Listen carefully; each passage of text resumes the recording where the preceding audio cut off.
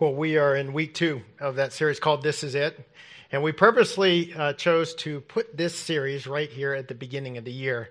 Wanted to capitalize on a time when we're all open to change. We want to do something different. And so we said, let's put this one right at the beginning of the year, at New Year's. Did you know that New Year's is, I don't know if it's the oldest holiday, but one of the oldest holidays. It originated in 2,000 years before Christ in Babylon.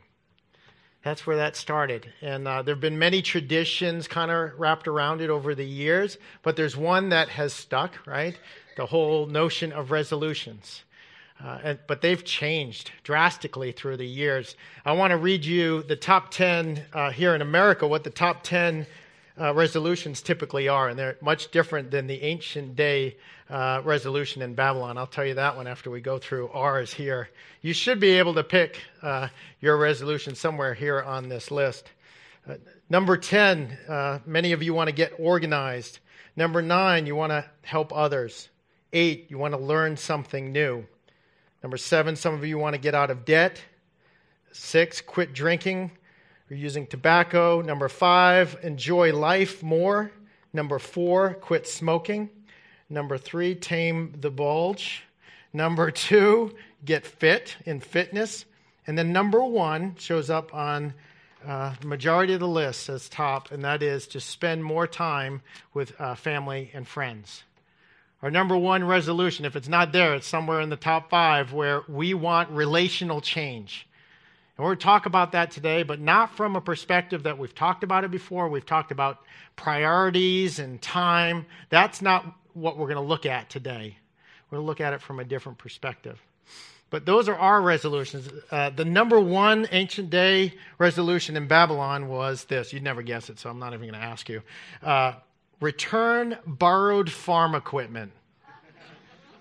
Yeah, for sure. It's on yours, Joel? Yeah, from Michigan.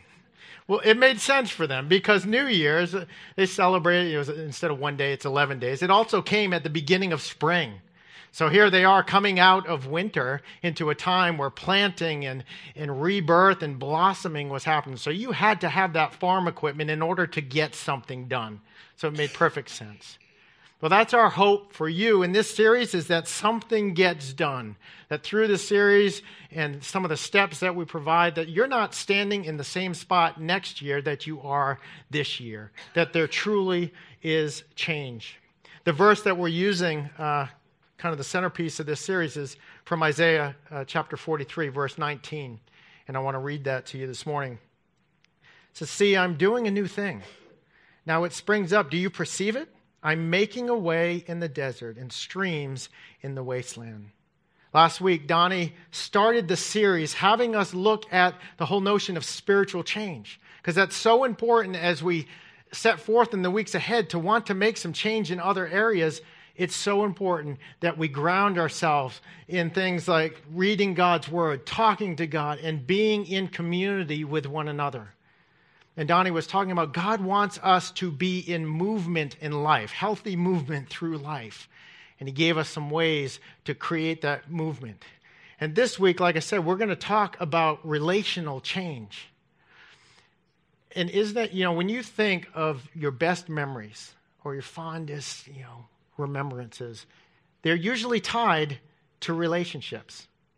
Usually that there's something there that you were around others for that best time. But the flip side's also true. Some of the deepest scars and wounds come through relationships as well.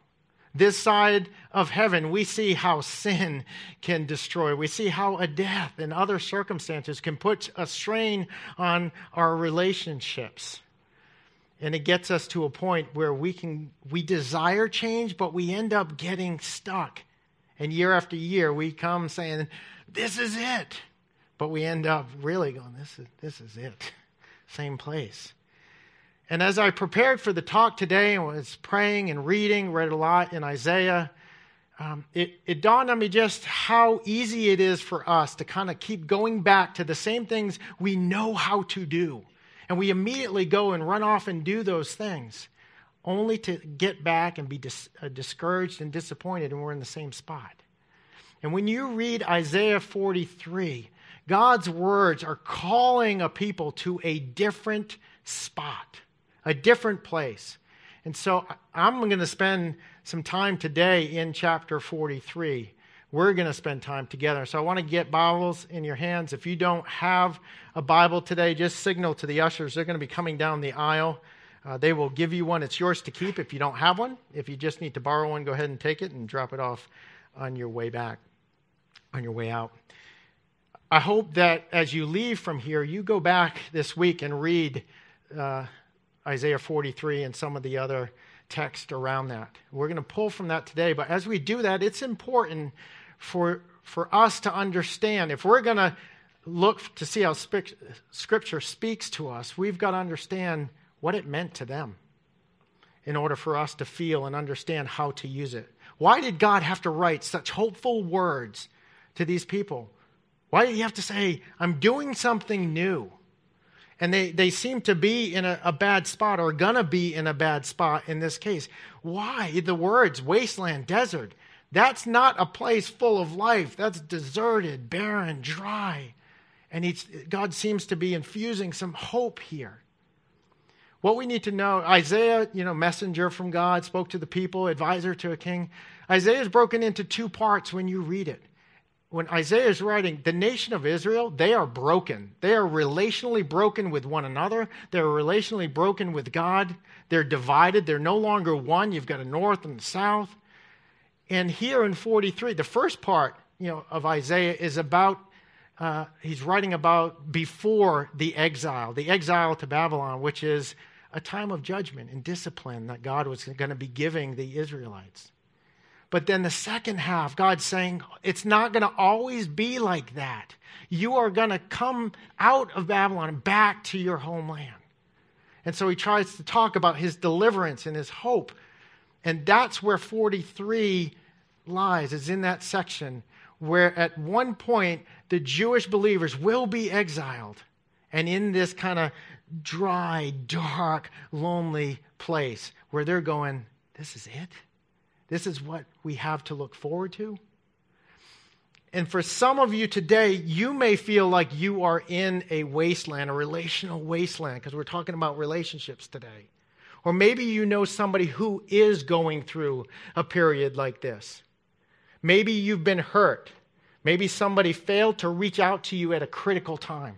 Or maybe you were the one that hurt somebody. And in either case, you cannot forget that. That's where you keep going to. Or maybe you're angry. Some of the teens in here, angry with a friend who's just being mean. Or parents who just don't understand, and you try time and time and again to get them to understand you. And all you want to do is just get in your room and disconnect from everybody else. Maybe your wasteland is being around difficult people. There are all kinds of people out there. There are the people that are always right. Maybe you work with one of them. You can never say anything that's right. They're always right. Or they always put a wet blanket on things, a damper on things. They're the Eeyores of the world. Everything's always doom and gloom. And all you're tired of people like that. And you want to get away from that. Maybe you're in a distant marriage. At one time, you could finish each other's sentences. And now you sit across the table and you're like searching for things to say. Maybe you're single. By choice, by a death, by a broken relationship. And the reality for you is the pain of loneliness. Even coming to worship, coming out in an environment like this is painful because it's a reminder that you're lonely. Maybe that's where you stand today. Or maybe it's a broken marriage is where you stand. You cause it or you're on the receiving end of it. And both of you thought, how did we get here? We're not supposed to be that couple. And you find yourself in this place. The terrain for the wasteland relationally it's vast. And it's all too common for many people. And when we get in this place, so often we get to a new year and we want to say, this is it. This is going to be different. But like the exile, this is it. But this is an opportunity for, if you stand there, this is an opportunity for things to actually be different. But you've got to answer a question. Are you going to sit here and give up and let this time define who you are for the rest of your life? Or are you going to use this time to actually refine you and your character and your faith? Because you stand right there at a crossroads where there is an opportunity.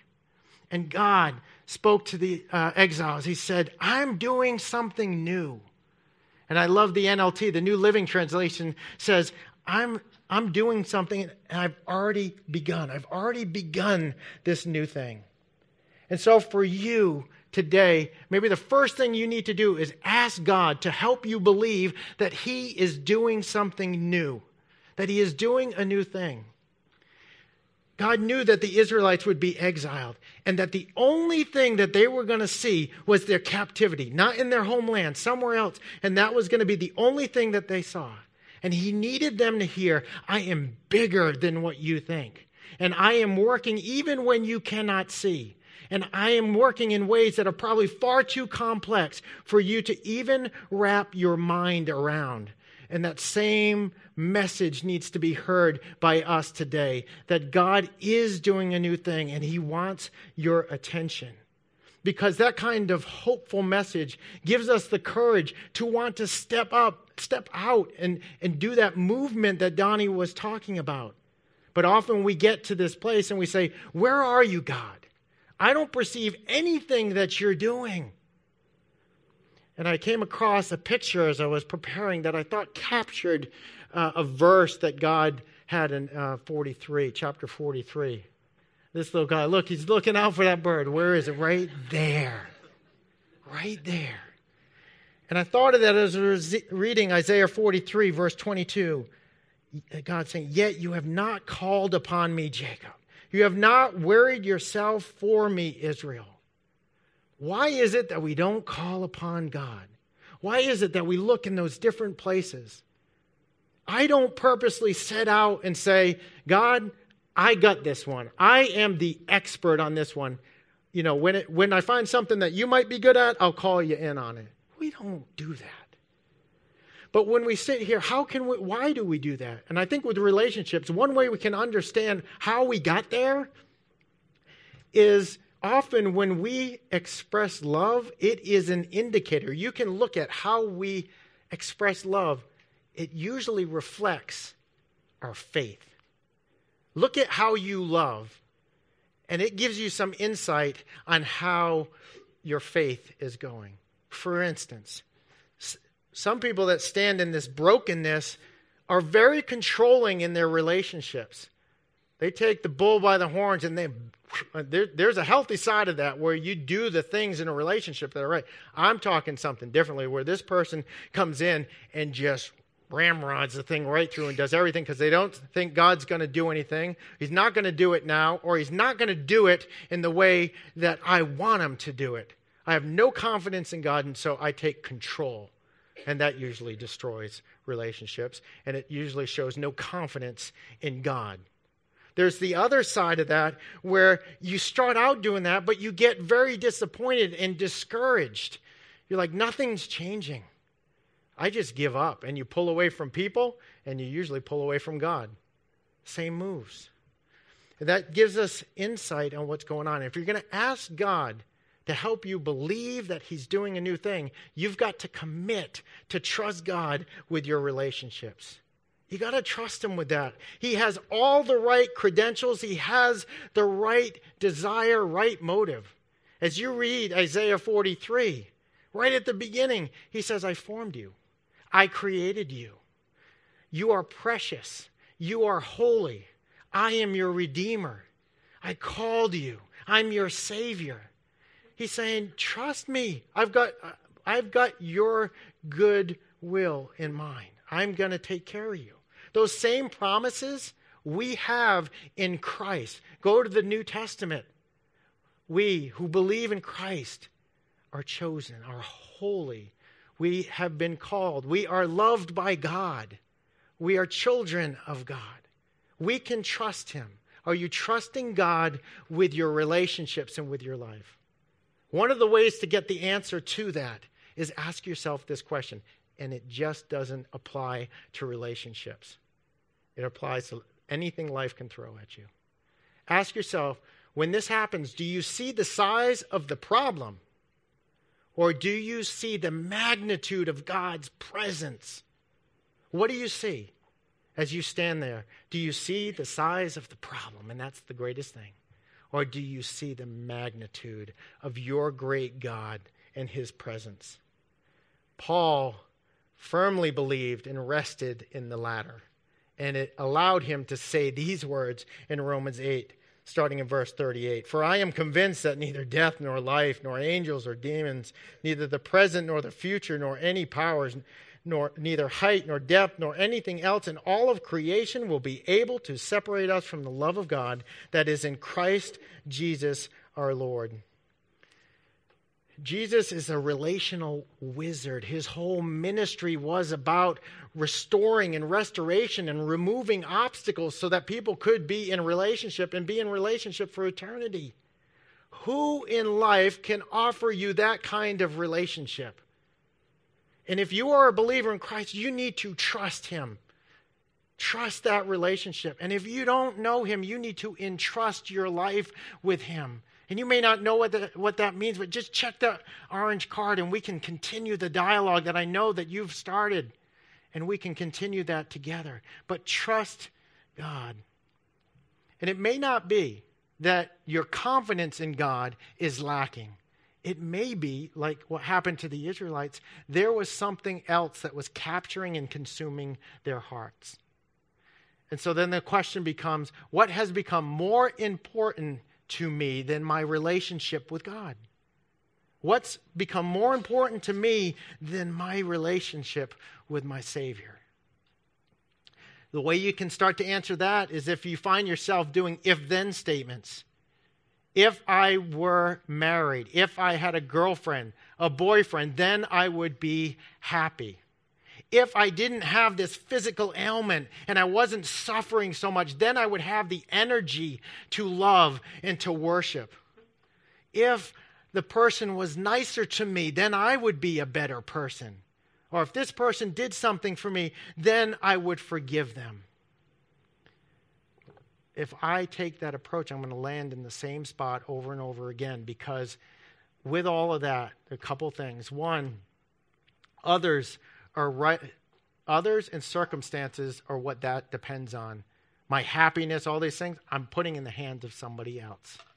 And furthermore, I'm putting myself right in the center. And I'm making myself and others a priority, and a much higher priority than is meant to be.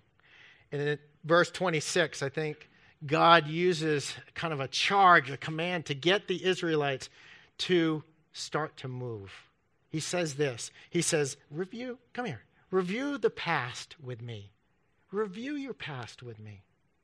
And I really think that's a healthy thing for us to do when we stand in seasons of life where things are broken, like relationships. To stand there and review our past with God. Because it's so easy to default to our typical strategy. And for a lot of us, it's to default to, like, if something breaks, what do? You go replace it.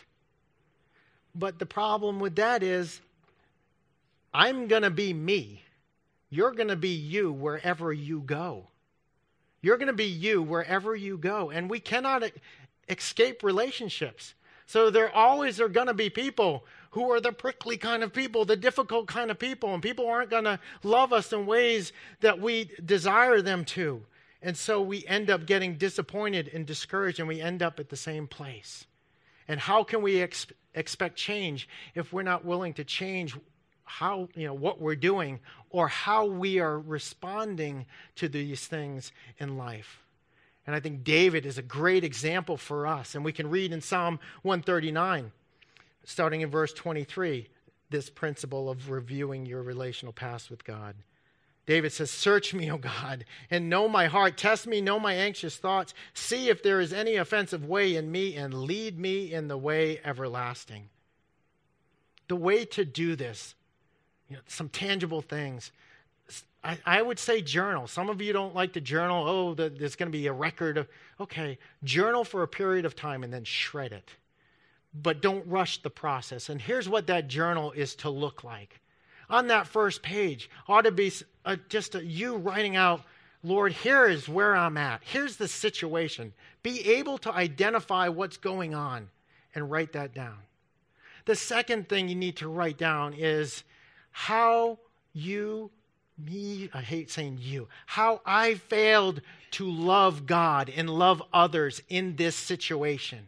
This is kind of looking at my contribution to this wasteland that I sit in. Write down how you failed to love God and others. An important thing as we're doing this is find a believer that you can share this list with. Your small group leader, a friend, a pastor. As you share it, because you can share it with them and say, this is how I've dealt with this, or this is what I've done. What do you think? Is this an honest reflection of who I am? And that person who cares for you will say, yeah, I've seen that. And it's in that point, all of a sudden, you've identified and you're going to start to move forward in some things. And then Donnie talked about, and I would add this step, is pray. You may not know how to pray in this. Go to Psalm 32, Psalm 40. They're psalms of repentance. Because what you just did in this method, this list, is you're kind of confessing. Here's what's going on, Lord. And those psalms help you to verbalize that and just finish the confession and thank God for his forgiveness. We have some groups, a care group that's called Life's Healing Choices. I'll give a little plug right here for that. One of the exercises we do in that group is this. And it's Life's Healing Choices. Next one's February 16th. It's an 8-week group.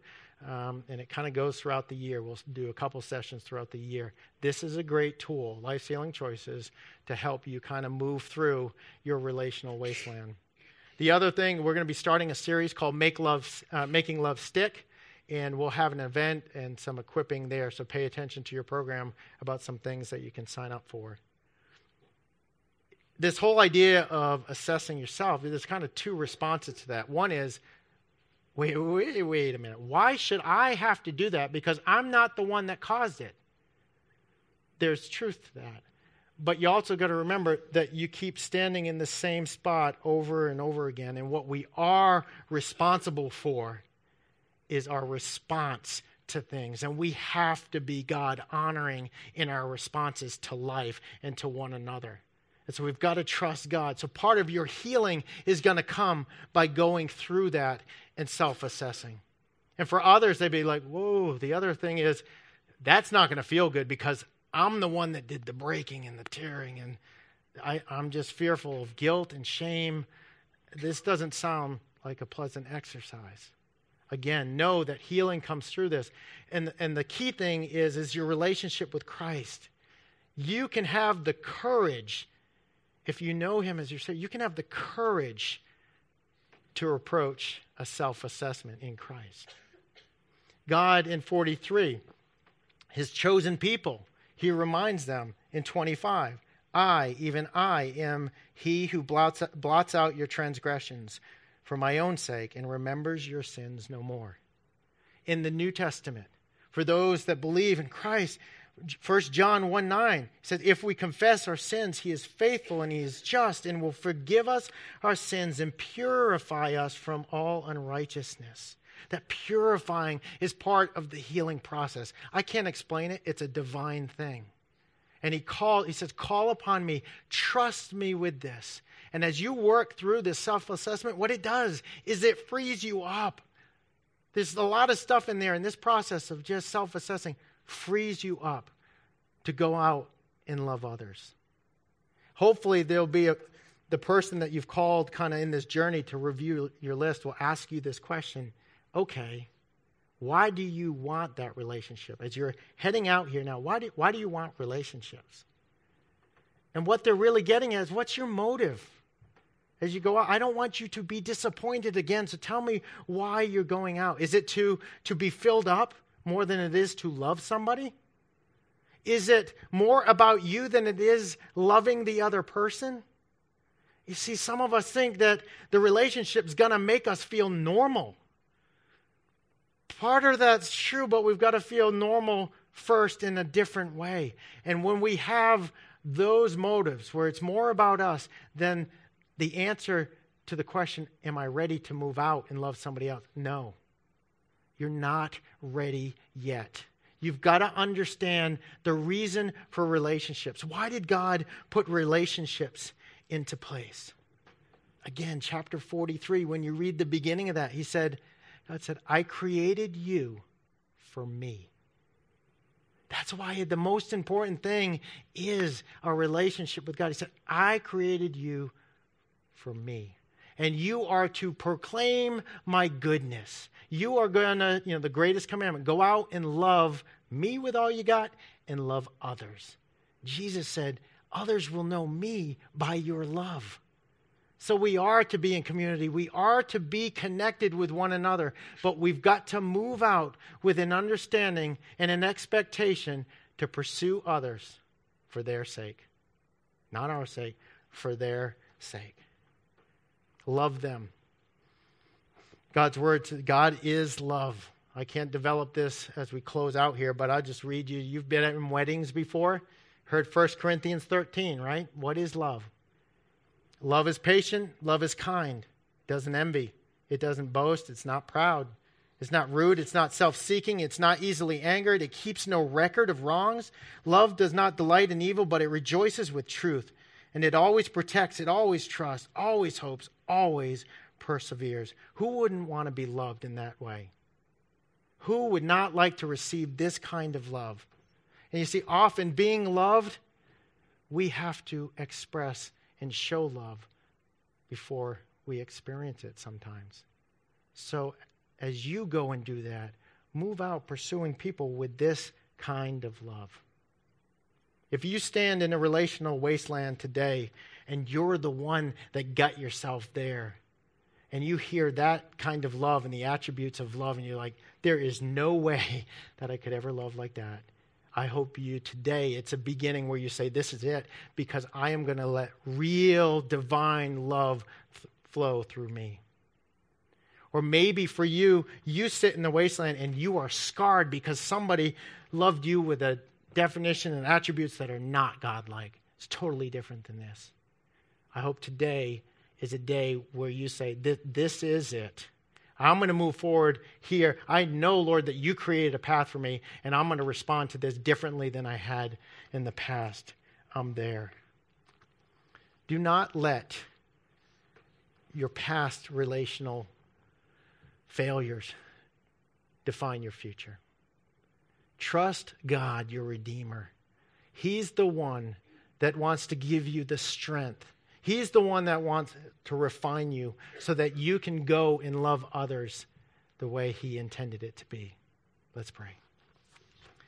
Father, I just thank you so much for a reminder. Your word just hangs together beautifully. I mean, from beginning to end, here in 43, we just get a reminder once again of how much you love those that are your people. And I pray for people sitting here today that they truly heard that change is possible, and it's through you, and they go forth just trusting you in that and beginning to go down a new path, not one that they blaze, but one that is there because you have provided a way in a place where there appears to be no way. Father, we just move from here trusting you and love you and thank you that that is a possibility, that deliverance is real and your hope is real. We need to hear that, and then we just need to run to you as you begin to change things in our lives. It's in your Son's name I pray. Amen.